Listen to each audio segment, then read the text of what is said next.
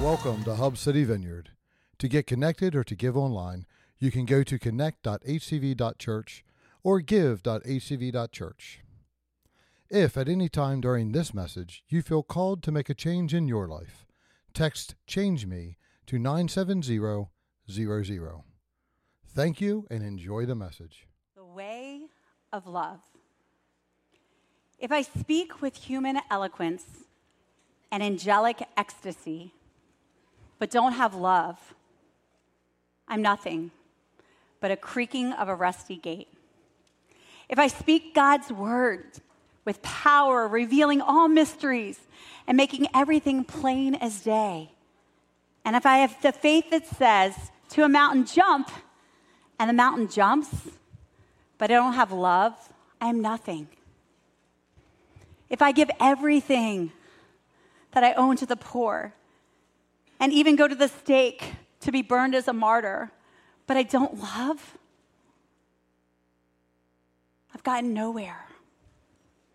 So no matter what I say, what I believe, and what I do, I am bankrupt without love. Love never gives up. It cares more for others than for self. It doesn't want what it doesn't have. It doesn't strut around. It doesn't have a swollen head. It doesn't force itself on others. It isn't always me first, please.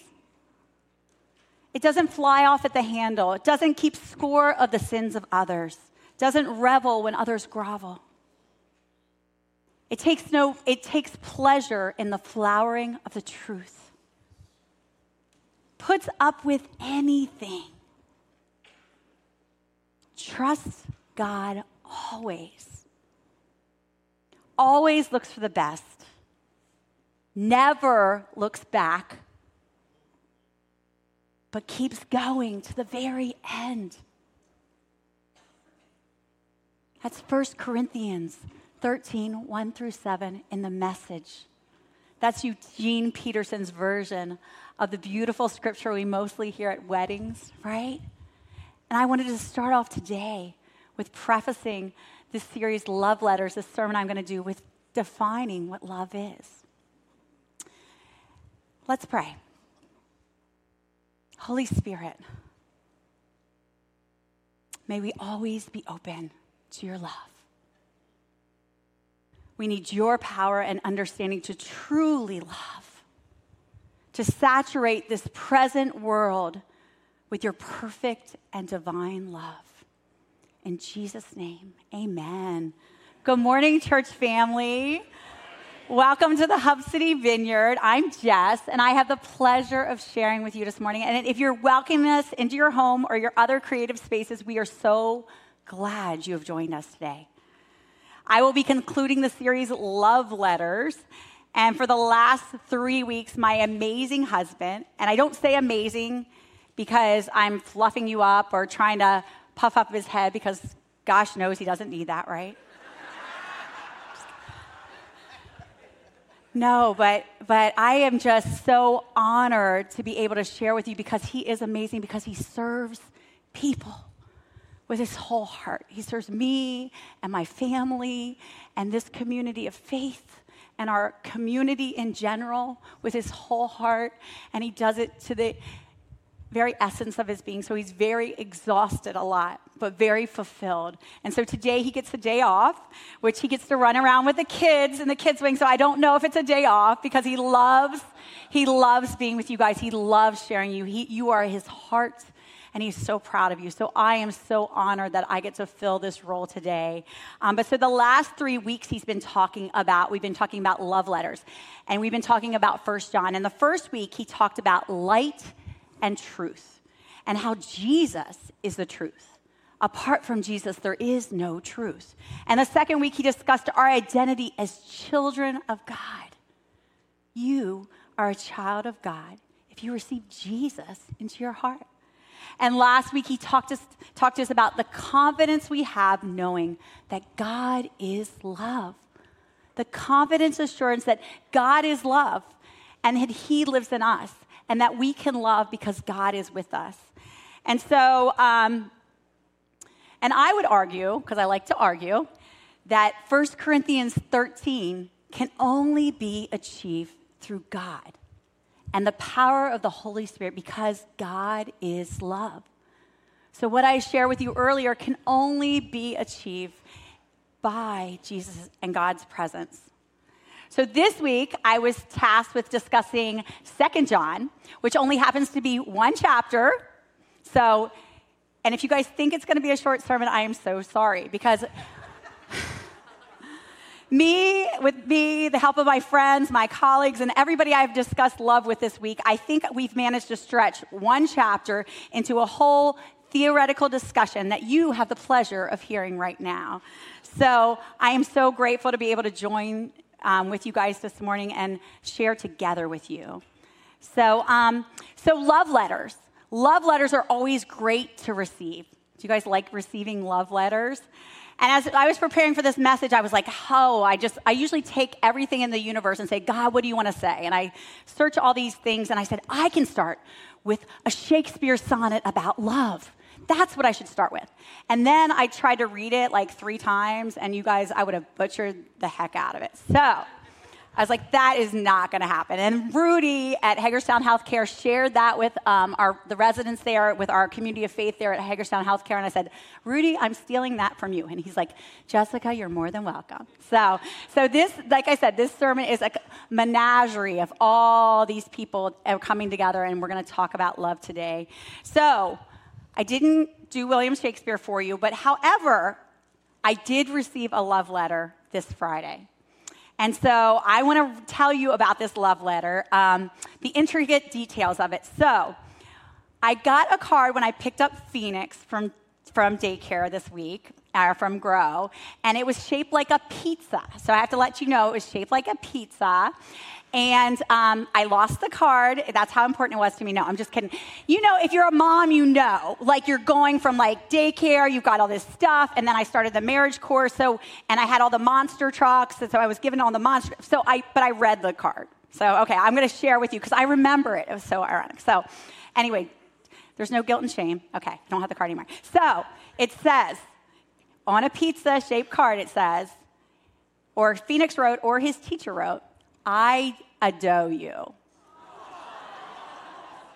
I adore you because you're sweet and you're one of a kind. And they were on pepperonis, so that's cool too, because pizza is amazing. So this morning, if you hear nothing else from me, know that I adore you. You're sweet, you're one of a kind, and that's my love letter to you. That's all I have. Anyway, so let's just jump right into the text as John writes this letter of encouragement. 2 John 1 through 3 says, this letter is from John the elder. I am writing the chosen lady and her children, whom I love in truth, as does everyone else who knows the truth. Because the truth lives in us and will be with us forever. Grace, mercy, and peace, which come from God the Father and from Jesus Christ, the Son of the Father, will continue to be with us who live in truth and love. John identifies himself here as the apostle because they say basically he was the only living apostle left, right? And John also writes this letter of encouragement, and he says the chosen lady at the beginning of the letter. Now, different scholars agree different things. Sometimes women would have house churches in their church, and they would lead congregations of churches, and so he wrote to the chosen lady and her children. Other people believe he was writing to the church in general. But because I am up here today, I'm going to choose to think he wrote it to a lady who was leading a church because that's cool. Anyway, so John writes this letter, and the first point of his letter is to live in truth. Live in truth. And the truth that John is referring to here is Jesus. So let's go back to the beginning of that passage. My teacher and me is coming out here. So if we replace truth in that first part of the passage with the word Jesus, it says, I am writing to the chosen lady and her children, whom I love in Jesus, as does everyone else who knows Jesus. Because Jesus lives in us and will be with us forever. Grace, mercy, peace, which come from God the Father and from Jesus Christ, the Son of the Father, will continue to be with us who live in Jesus and love. So if you replace Jesus there with the truth, Jesus is the word truth, because Jesus even tells us himself, John 14:6. Jesus told them, I am the way, the truth, and the life. No man comes to the Father but by me. So we cannot have truth without Jesus, right? And so I just love this passage, because I get so almost sad that people think that becoming a Christian is so inclusive, right? Because Jesus doesn't define who he loves. He loves everybody. It doesn't matter if you've murdered somebody, if you killed somebody, if you have a different color of hair, if you're if you have a different color of skin. We talk about in the kids' wing welcoming everybody, even if you have stinky feet. And usually I'm the one, I say that to the kids, I define it. Even if you have stinky feet, Jesus loves you. Jesus is this huge funnel, and he's saying, come. No other religion in the world says that. Come to me, all you are weary and heavy burden, and I will give you rest. Take and learn from me, for my yoke is easy and my burden is light. Jesus is the truth here, people. And he knocks at the door of everyone's heart, and he says, I have a way. I have a better way. I have a better way than this world has. Just let me in, because he's a gentleman, and he doesn't exclude anyone. And he says, come on. And that big funnel, he's just saying, there's room for everybody. There's room for everybody here, right? And he's saying, just accept my truth.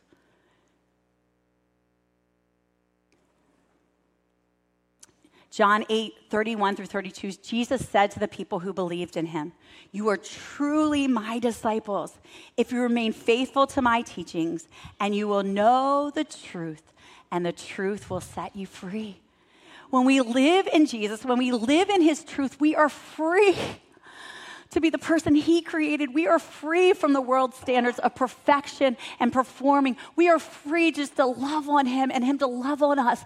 A divine experience. Jesus came for life and life abundantly, and God came because God brought Jesus to earth because he wants a relationship with you. He is in love with you. He's madly in love with you, and he sacrificed his son's life so that he could come and be with you, regardless of your sins, regardless of your choices. He wants relationship with you, and that's the truth. That's the truth that we can live in, and that's the truth that sets us free. So the second reason that John writes this letter is teaching us how to grow in love. It's about truth, Jesus, and it's about love, which is God, right? 2 John 1:5 says, I am writing to remind you, dear friends, that we should love one another. This is not a new commandment, but one you have heard from the beginning. Love means doing what God has commanded us. And he has commanded us to love one another, just as you heard from the beginning. And this year, as our community of faith, we've been challenged to go deeper, right? And I believe we cannot go deeper or grow deeper without growing in love. We can never, never, never, never get away from love. That is the very essence of God. That is the very heart of God. God is love, and Jesus is truth, right? And so if we're going to grow in love, remember the scripture from last week, 1 John 4:7-8. It says, dear friends, let us continue to love one another. For love comes from God. Anyone who loves is a child of God and knows God. But anyone who does not love does not know God, for God is love, right? In their book, Spiritual Formation is How to Grow in Jesus with Passion and Confidence. Rod Dempsey and Dave Earley say that spiritual growth happens in 3 directions. And so I'm going to talk about the 3 directions when it comes to love. The first is we want to love God, right? Well, if we want to grow in love, we've got to love God first. Remember, we are the vineyard, right? The guest Wi-Fi is John 15:5. Does anybody know what that scripture is? It says, I am the vine, you are the branches. Abide in me and me in you, and apart from me, you can do nothing, right? We believe we are called a vineyard, not because we're a bunch of grapes, but that we know that the love that we have for each other only comes when we abide in the vine, and the vine is God. That's the true love of God, right? And so if we don't grow in that love with our Heavenly Father, how are we able to love the world, right? So we have to grow upward. Loving God is growing upward. Matthew 22:37 says, Jesus replied, you must love the Lord your God with all your heart, with all your soul, with all your mind. This is the first and greatest commandment. And the second is equally important. Love your neighbor as yourself. So the second way to grow in love is to serve others. It's the outward expression of growing, right? We have the horizontal and the vertical, right? Did I do that right? Okay, perfect. All right. Yes. Yeah, I get confused in directions sometimes. So outward, Jesus is our ultimate example of serving others. John 13:1 says, before the Passover celebration, Jesus knew that his hour had come to leave this world and return to his Father. He had loved his disciples during his ministry on earth, and now he loved them to the very end. Jesus knew his mission here on earth was to love and to share God's love. So even though he knew at that moment Judas had betrayed him, even though he knew what was going to happen, he swallowed his pride, if he had any, probably not, but he got down on his knees, he got the basin out, and he washed his disciples' feet. He washed the people that were hurting him and betraying him. And he chose love over fear, over hate. He chose to love us. The last thing he said on the cross as he died, Father, forgive them, for they know not what they do. We need to have the heart of Jesus when it comes to growing in our love for our neighbor. Mark 10:43-45 says, but among you it will be different. Whoever wants to be a leader among you must be your servant, and whoever wants to be first among you must be a slave to everyone else. For even the Son of Man came not to be served, but to serve others and give up his life as a ransom for many. I believe Nelson Mandela puts it this way. Real leaders must be ready to sacrifice all for the freedom of the people. Nelson Mandela was a South African black nationalist who spent 27 years in prison fighting for a cause that he believed in. There was an unjust discriminatory policy in South Africa, which was called apartheid, right? And so blacks and whites were completely torn apart, completely different society. And he helped bring an end to this racially cruel system. And he ushered in a peaceful transition to include all of the people of South Africa. The whites, the blacks, the mixed, every single race. Because we were all South Africans, he said. So many people wanted him to just put down the white people and take over and be hostile. And he said, no, we've got to love each other, right? He said, for to be free is not merely to cast off one's chains, that respects and but to live in a way that it respects and enhances the freedom of others. Let me say that again. For to be free is not merely to get your own chains taken off, right? But to live in a way that respects and enhances the freedom of others, even those who put you in slavery, even those who put you in bondage.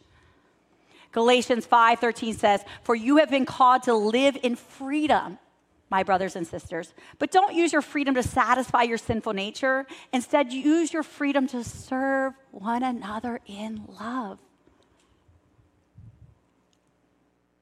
So the third point is to forgive others. I don't believe we can love and grow in love if we don't learn how to forgive, right? And forgive is inward. Like we in this community of faith, we've got to learn how to get along with each other before we can love the world, right? When they come in, they've got to know, they know you're my disciples because you love each other, right? And when we love each other, it's a mess sometimes, right? I remember one time, my house is a mess, my kids are a mess, my car is a mess, I don't even know I'm a mess, I picked the wrong color hair dye or something, but just a mess, right? But God said, Jessica, he showed me this pump. He showed me this vision of like, anybody ever been camping before and they have those pumps of water? Yeah, right. So he showed me this vision of just this pump of water. And you know how the water comes out and there's mud everywhere? I think they've had grates now or something. I don't know. They've upgraded, whatever. But there's a mess. And he said, Jessica, you cannot have life without the mess.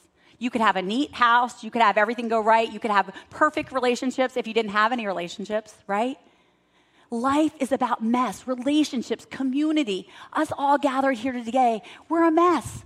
But that's okay because we're God's mess, right? And we've got to learn how to get along and be together so that we can do amazing things for the kingdom of God because we need each other. But we have to forgive our brothers and sisters. Matthew 7:2-4 says, "For you will be treated as you treat others. The standard you use in judging is a standard by which you will be judged. And why would you worry about a speck in your friend's eye when you have a log in your own eye?" Right? We are always so quick to point out and judge other people. What are they wearing? Oh my goodness, did you know? No. Did you know that happened to her? I wonder why she's doing that. I wonder what's happening. You don't know. You don't know if you don't know, right? How about going to that person in love? So Peter asks Jesus, how many times must I forgive Jesus? And Jesus says 70 times 7. 70 times 7, Peter. 70 times 7, Peter. Forgiveness is essential to living life in relationships. I had a friend who was getting married several years ago, and we had to write those letters. You know, you go to the showers, and they're like, write an encouraging note. You know, and I was like, okay. But I was like, forgiveness, forgiveness, forgiveness, forgiveness, forgiveness. You can't get by forgiveness. If you're living in a relationship, if you are a couple, if you are in a family, forgiveness is essential to living life in relationships. Forgiveness and grace. And what is grace? Love. Forgiveness is love, right? Martin Luther King Jr. puts it this way: forgiveness is not an occasional act, but a permanent attitude. Our permanent attitude is, I will forgive, I will forgive, I will forgive. Does it mean it didn't hurt? No, I'm not negating your hurt or your pain. But you can process forgiveness with God because guess what? God knows what it's like to be betrayed, to be hurt, to be broken, right? Process it with him first and ask him how you should forgive, right? Our middle school students this week had the opportunity to hear a section of Dr. Martin Luther King Jr.'s speech, Where do we go from here? And that's, I think, the question I'm asking you guys today. Where do we go from here, right? And Nolan, and how powerful of a tool do we have is love, right? We've got this tool in our pocket called love, and we can pick it out anytime we want to. We can choose to use it whenever we can, but we don't use the tool of love. Why not? Is it our pride? King communicates that the only way forward is to choose community and fight against chaos by loving our neighbor. One of the speeches I listened to, the sermons I listened to him this week, he talks about the Good Samaritan. Having a heart like the Good Samaritan is the only way that we can come together and choose community over the chaos that was getting ready to erupt in the nation, okay? And so I'm going to teach you a word like Chris does, because I'm going to, I'm going to use a big word because I'm probably going to use a bunch of little ones later. Altruism. So you guys want to say the word altruism? Are you ready to walk in altruism? You guys don't know what it is, so you're good. You're smart. You're not going to say it. So it's putting the needs of others before oneself. Being selfless rather than selfish, right? Altruism is not like, oh, girl, it looks bad down there. I'm sorry that's happening to you. I'll be praying for you. God bless. And walking on the other side of the road, right? Altruism is empathy. It's getting down in that pit with your friend who's struggling with depression, with your friend whose car's broken down, with your friend who just lost their mother, and saying, let's sit for a while. Let's be together in this. How can I help you? How can I support you? How can I love you? Because you're not going to stay here. We're going to go out of this together, right? But I understand you're hurting now. That's empathy. That's altruism. And that's what we need to do. That's how we grow in love for our neighbor. As a society, we tend to bring religious opinions or judgmental things upon others. And King has this awesome quote that I wanted to use today. It says, how often do we find ourselves categorized by a high blood pressure of creeds and an anemia of deeds. How often do we find ourselves with high blood pressure of creeds, what it should be like, how you should be living, how you should be dressing, how you should be talking, right? Our creeds, and we're projecting them on others, and we are anemic, low in blood when it comes to our deeds, low in action, right? A high blood pressure of creeds and anemia of deeds, right? And I want to challenge you to this morning, church, is to be plugged into the source. The only way we can grow in love is to be getting our love from God, right? Know where you're plugging into, right? Know what's feeding your spirit, body, mind, and soul, right? Don't buy into the world's standards. Don't buy into them, right? God's got a better way. He's got a way where you're free, right? Matthew 18:15-16 says, if another believer sins against you, go privately and point out the offense.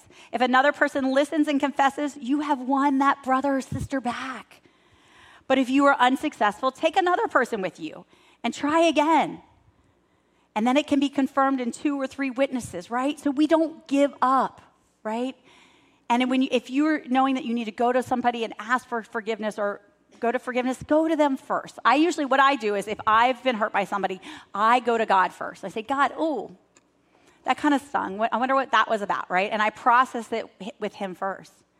And I said, God, am I being offendable? Did that hurt my pride? What's going on here? And then, and then God kind of tells me, okay, you can go to him. And I just ask God for a divine appointment, a divine time. Now, should I go to Chris? Should I go to everybody in the office staff? Should I go and get on my phone and text my mom and say, oh, you do not even know what this lady did to me at group today, right? No, but that's what we do as people because we try to justify why we are right and they are wrong. We try to make an argument for why we are right and they are wrong, and that's not love. It's not love because when we're right or wrong, 2 people lose, right? 2 people lose. That's fighting love with hate. That's not fighting love or hate with love, right? And that's what God wants us to do.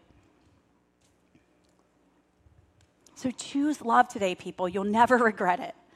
And I think sometimes we forget, we're growing in love together. And so these conversations are happening here at Hub City Vineyard, right? There's people that are like, I wonder why they did this. And they're getting counsel. But we have to think of, what are we doing together? Because you know what? I don't dress like Stephen. I don't talk like Stephen. I don't act like Stephen. But I need Stephen here to change the kingdom of God because he has got a call and a plan and a purpose for him, right? I'm not like John. I'm not dressed like a pirate back there today. I'm kind of dressed as an army person. I have no idea why I wear this outfit. Lily goes, that looks good. I'm like, really, camo? Because I had nothing else. And she's like, what are you talking about today? I said, love. And I said, maybe it means you have to fight for love, right? We have to fight for love, right? But plus, I just wanted to be like, we got to fight, right? So we do have to fight for love. So I'm justifying my outfit now to you guys. Sorry. It was Holy Spirit. It was Holy Spirit, right? So focus on what we're doing together. Just like the military, right? They're all in it together for a purpose, right? They're all doing something for a purpose, and that's what we're here. We're the kingdom of God, and we're doing life together for a purpose. To love one another, to bring each other up, to grow each other down in God's love, and to take on the world and the evil that's out there, right? So we've got to walk in diligence. That's what John talks again. He says, diligence is careful or persistent work or effort. So the ways we can walk in diligence is we need to teach our children. 2 John 1:4 says, how happy I was to meet some of your children and find them living according to the truth, just as the Father commanded, right? Deuteronomy 6:6 says, and you must commit yourselves wholeheartedly to these commandments that I'm giving you today. Repeat them again and again and again and again and again to your children, right? Because children learn by repetition. We learn by repetition. We need to pour into our children. And the reason I'm standing here today, and the reason Rhett is here today, and Carl, and Lauren, and Rudy, and Matt Pointer, who does our stuff, the reason we are serving today is because we grew up in a community of faith that poured into us. We are children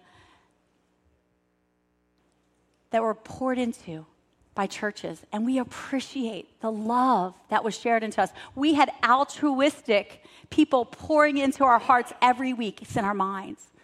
And we would not be here today. I know I would not be here today without the love that I felt when I lived at church, when I loved church as a child. I felt accepted and free. And I was able to be myself at church, right? And so the reason we are here today is because of that. Now, churches aren't perfect. You know, we've some of us walked away and we came back, right? But those things that were poured into our hearts as young children have stayed, not just because of our parents, which was a blessing too, but because of the church, right? And I want to encourage you guys, we are doing a great job here at Hub City Vineyard. I am just so excited about what God's doing in our youth and our kids. The youth took a trip last weekend, as you guys saw on the 5-minute countdown, you know, and the reason they were able to go on that trip is we had a team of youth leaders that were willing to say, I'm going to sacrifice my weekend. I'm going to sacrifice my time off, and I'm going to drive a big van in the middle of Pennsylvania in a snowstorm so that I can let these kids experience the love of God, experience community. And I think they got stuck. I think Lance had mud up to here. Like both vans got stuck at some point off the side of the road. It was crazy, but they have lots of good memories, you know? So lots of good memories and lots of people with that altruistic heart. We have so many people in this community of faith, and I'm so proud of you guys. And our kids team back there, we have John dressed up as a pirate today. You know, it's February, I can't say it right, February, and we're pirates, and we're learning about the parables. So if you want to have a lot of fun, go back and work in the kids, then you can walk the plank, and you can have fun with kids. So if you just want to be bored, you can stay in here with Chris. I'm just saying, I've got, you know.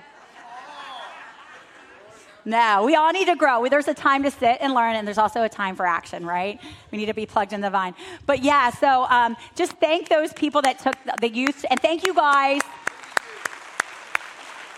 Yeah, and thank you guys, because we had generous donations that let the youth go there, people that gave financially. That is a gift. That is such a gift that you were able to give financially and let our youth go on that trip. So I am so grateful for that, because 2 of my kids went for the weekend, and I had a quiet weekend. No, I'm just kidding.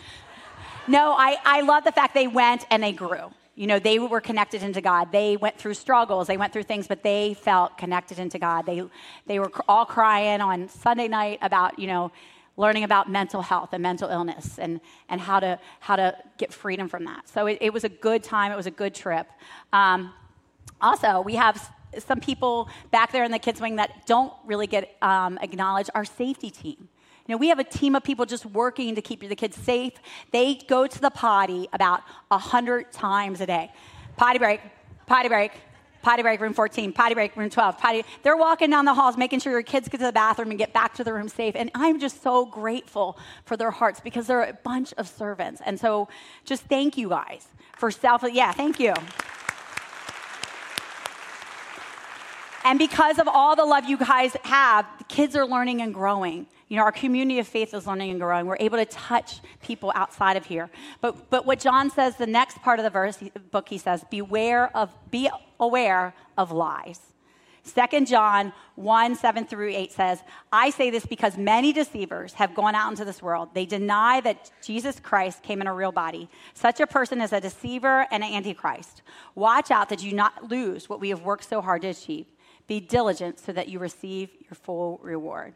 So there are lies out there. We do have an enemy. So when we're doing good, guess what? There's things that are coming against us. But we have a whole prayer team. We have people that are on a prayer team praying and interceding for you guys every week. We're praying for your needs. And I tell people, as soon as you volunteer for the kids' wing, as soon as you say, I'm going to be a small group leader, as soon as you say, I'm going to join this, something's going to happen, right? And something's going to say, oh, my car broke down, or my kid's sick, or this happened. But that's because the enemy doesn't want us to walk in the freedom that God has for us. And we can only achieve that freedom. I'm not saying that the only way you can live out the Christian life is in community. We can't do it by yourself. We can't love neighbors if we have no neighbors, right? Right? So we have to be connected into other people, because that's how we learn and grow, right? And so, but we need to know that there is an enemy out there, and he wants to bring what the kingdom of light is doing, and the kingdom of darkness are two forces against each other, right? And we're bringing light into a dark world, so we're going to get attacked. You know, I always think about those great movies where you have, you know, I can't ever think of it, like the king, whatever, they're running down the hill, and they're bringing all the light into the dark areas. And that's what we're doing here in Hagerstown and the surrounding community. We're bringing light into those dark areas. So we're going to be under attack. So if you have a heart to pray, we need more people to pray and to intercede for all that God's doing in our community of faith. Ephesians 5:15-17 says, so be careful how you live. Don't live like fools, but like those who are wise. Make the most of every opportunity in these evil days. Don't act thoughtlessly, but understand what the Lord wants you to do. God has a role for every single one of you here. So 2 John states we should live in truth, grow in love, and walk in diligence. So I'm sure you're asking, how can I become love to my community and the world? And so these are our action steps. And so the short answer is you can't. You can't become love. You can't on your own. On your own. Okay? Our only hope in accomplishing life change is by laying down our life, by laying down our rights, just like Jesus is our example, by asking God to change our life. We all need a new life. We can't, I remember we need to be born again, right? So the first action step is choose. This is a choice. Choose to be born again. John 3:3 says, Jesus replied, I tell you the truth, unless you are born again, you cannot see the kingdom of God. What do you mean? Nicodemus explained. How can an old man go back into his mother's womb and be born again? Jesus replied, I assure you, no one can enter the kingdom of God without being born of water and spirit. Humans can reproduce only human life, but the Holy Spirit gives birth to spiritual life. So don't be surprised when I say you must be born again. The wind blows wherever it wants, just as you can hear the wind, but you can't tell where it comes from or where it's going. You can't explain how people are born of the Spirit. We need to be born again. We need to take our lives and lay them down and say, not me, not my will, not Jessica's will, but your will be done, God, right? Because in my own strength, I'm not enough. I can never be loved, but in God's strength, I'm more than enough. I'm more than loved, right? And so the second point is not only to be born again, but to be filled with the Spirit. You guys just heard it there. John 14:25-26 says, I am telling you these things now while I'm still with you. These are Jesus' words. But when the Father sends an advocate as my representative, that is the Holy Spirit, he will teach you everything and will remind you of everything I have told you.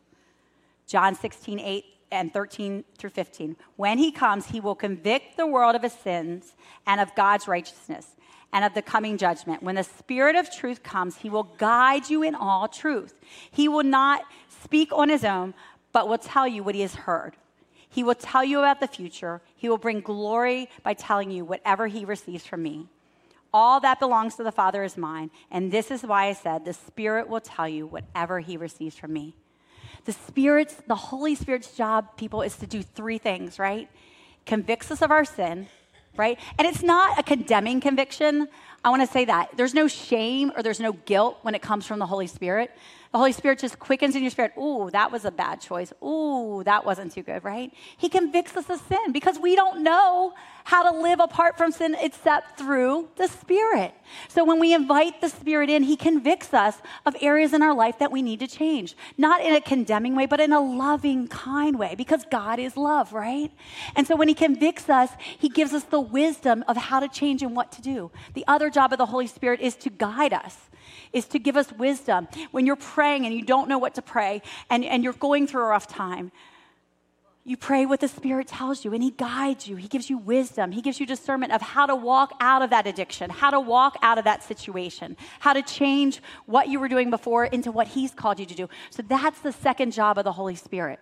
Convicts you, he gives you wisdom, and then his third job is to comfort you. He doesn't say, I'm going to leave you alone or orphan. He comforts you in the midst of your pain, in the midst of your struggle, in the midst of what you're doing. The Holy Spirit just comes and wraps his arms around you and says, you're mine. You're worth it. It's going to be okay. You know, God keeps every single tear that we shed in a bottle. He says, I am with you. And God is with you because he's with you through the Holy Spirit. So we have to choose the Holy Spirit. And then the third way I believe that we can walk in what John's telling us is to choose to have conversations face to face, right? John 2:1-12 says, I have much more to say to you, but I don't want to do it with paper and ink. Love letters only go so far, right? You can't really truly experience the love of somebody through a love letter, right? For I hope to visit you soon and talk with you face to face. Then our joy will be complete.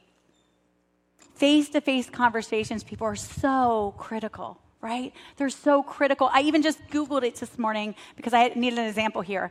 And I found from the Grossman Group 6 benefits of face-to-face communication. It demonstrates importance for people. You're important to me. Let's meet face-to-face. I hear you're struggling with something. Let's get together. Let's have coffee. It interprets, when you meet somebody face-to-face, you know what they're feeling and their thoughts because communication is nonverbal too, right?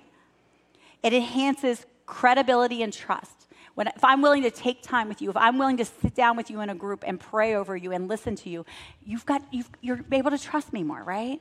Builds relationships. You're able to gather feedback from the other person. You can learn and grow from each other, right? And it addresses sensitive issues and shows you care. Face-to-face conversations. You know, groups are so important. Getting together with somebody, having a friend that you can discuss these things with. You know, during our marriage course on Friday evening, the discussion was centered around the art of communication. And the key thing was listen, listen, listen, listen. Like forgiveness, listen, right? How many times do we not listen to what the other person is saying, right? Their feelings are valid. We use feelings not to stay stuck in our feelings, but to identify what's going on in our hearts and our spirits and how we can get healed and move forward, right? What's going on in your spirit? How are you feeling? Let's listen to the person and then be able to walk them through it, right?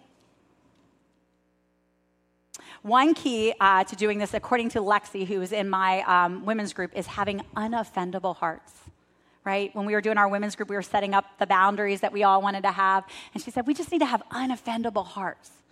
And how easy is that to say, but how hard is that to live out? What is an unoffendable heart? Like giving the person the benefit of the doubt, right? Choosing to trust rather than to judge, right? I mean, in this group, the only reason this group started, because Caitlin had a baby. Caitlin is my other group leader. She had a baby and she experienced really hard things after being a mom. You know, she wanted to have this baby, but she experienced a lot of hard things.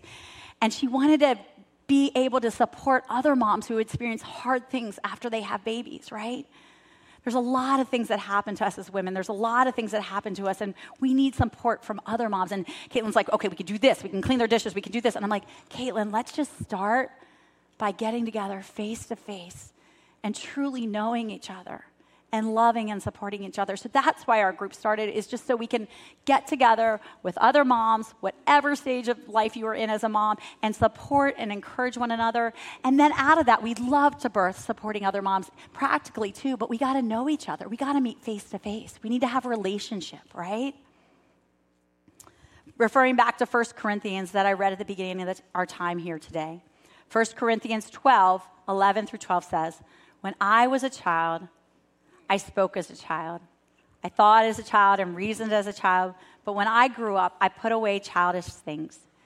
Now we see imperfectly, like puzzling reflections in a mirror, but then we will see everything with perfect clarity. All that we know is now partial and incomplete, but then we will know everything completely, just as God now knows me completely. We don't know what we don't know, people.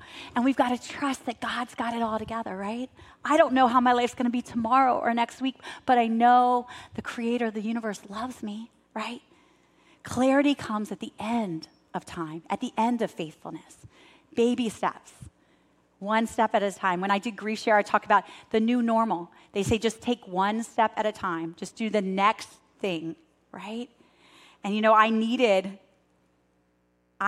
everybody this week, right? I needed everybody this week. I needed Grief Share this week. I needed Hagerstown Healthcare this week. I needed my mom's group this week. I needed the marriage people at Marriage Course this week because I didn't have it to give, right? I didn't have this message to give, but they had it. I took a little bit from everybody, and that's what a community is about, right? Point 4 is remember that love lives through eternity. And one of the things that John Lennon got right, who Dan's going to play for me, right, is all we need is love, right? Might have gotten a lot of other things wrong, but we do. All we need is love. And I don't think we can ever walk away from that truth, that we need to be rooted and grounded and grow in love. Because guess what? Love lasts for eternity. Love kills hate. Love kills violence. Love births new things, right? And so we can never walk away from that truth, that if we are to grow deeper within our relationship with God, that we need to be rooted and grounded in love, right? 1 Corinthians 12:13 says, 3 things will last forever: faith, hope, and love. And the greatest of these is love. John 13:35 says, by this, everyone will know that you are my disciples if you love one another. The world doesn't want to go into, the world doesn't need any more clubs. The world doesn't need any perfect people. The world needs people that love each other. They see the love that we have for each other and they want to be part of it.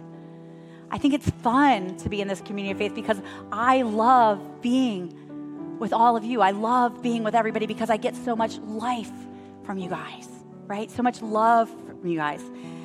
We just had Freedom Night a couple weeks ago. Did anybody go to the Freedom Night? It was an amazing time of worship, amazing time of giving up things. And so so I didn't know what I was going to give up for Freedom Night. I'm like, I got it together. I don't need to give up anything. I gave up this. I gave it this for 21 days. I'm good. I'm like, God, what am I going to give up? Well, actually, I kept asking and God didn't tell me. So I didn't think that, but I was just. So I went to the bathroom. I went pee. So I had to teach you, I have to be common since I taught you altruism. So yeah, I went pee. And lots of times when I pee, I think a lot. So I'm like, oh, I got an idea.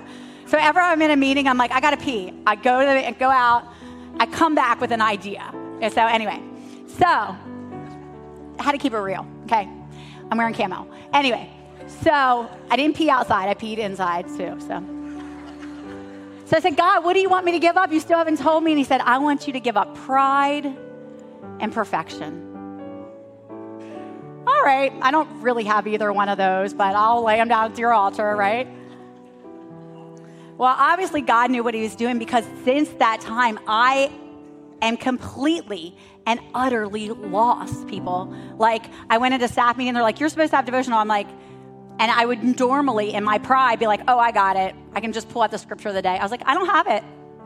And I went into another meeting, and somebody says, oh, Jessica, you're supposed to do this. I was like, I can't. I need your help. And I went somewhere else, and I'm like, I just really am feeling insecure about this, and I need your help. And so it's an amazing thing when you give up pride. You give up your pride in doing it on your own. You're able to connect to community. Because I needed Lisa, I needed Rudy, I needed Chris, I needed Stephen, I needed John this week. I needed everybody to get this message together because I didn't have it in myself. I didn't even have it connecting to God. I needed to connect to people, right? So when you give up pride, and then giving up perfect, right? What is perfect? I mean, you wouldn't, if you would have told me, oh, you struggle with perfection, I don't know. I just always want to do my best. I just always want to get the best thing down, right? Right? But what are we measuring our standards against? Like, we have freedom in Christ to be who we are all the time, right? And perfection puts a straitjacket on us and says, you've got to be this way because people are looking at you. Who cares what people think about you? Love them, but you aren't defined by other people. You're defined by God. And God created all your bodies beautiful. He created all of you beautiful. You know, you created you all perfect and unique and wonderfully. You're fearfully and wonderfully made. You know, and I was struggling. I was like, oh gosh, how am I going to do this? And I was like, oh, this is so often. God's like, no, it's not. You are my masterpiece, created in Christ Jesus. If we know the truth of what God says about us, we don't have to worry about being perfect. We don't have to worry about being full of pride. We can let those go because we have a heavenly Father who's divinely interceding for us, and we have the freedom to just be, right? This week I was doing in my workouts, I was just having fun with my workouts. I did gorilla lifts. I don't know, I did all these primal movements, and I was just laughing at myself, lifting 30-pound weights in a gorilla form. I'm not going to demonstrate. People in the office thought it. And I love to run, but I was just like, hey, I'm free to run, right? We get to do this. We get to move our bodies. We get to honor God with our bodies. I'm free to eat. God gave me food. I'm free, right? And if I'm loving God and I'm loving others, he's got the plan, right? He'll show you, right?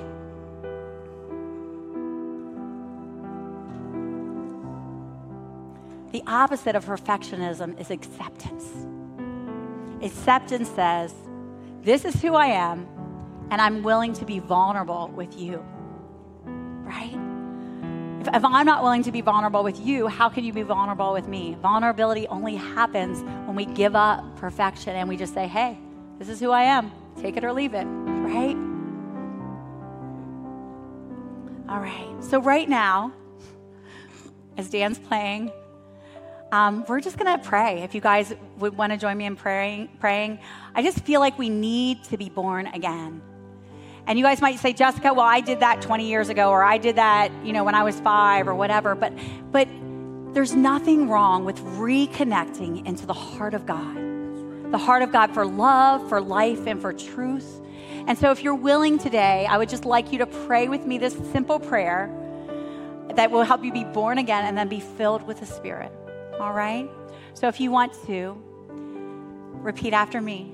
Jesus, I choose to be born again. I choose your life.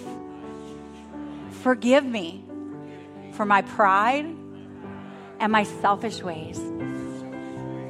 I lay down my rights before your throne, and I choose you. I choose my identity in you. I choose your love for my life.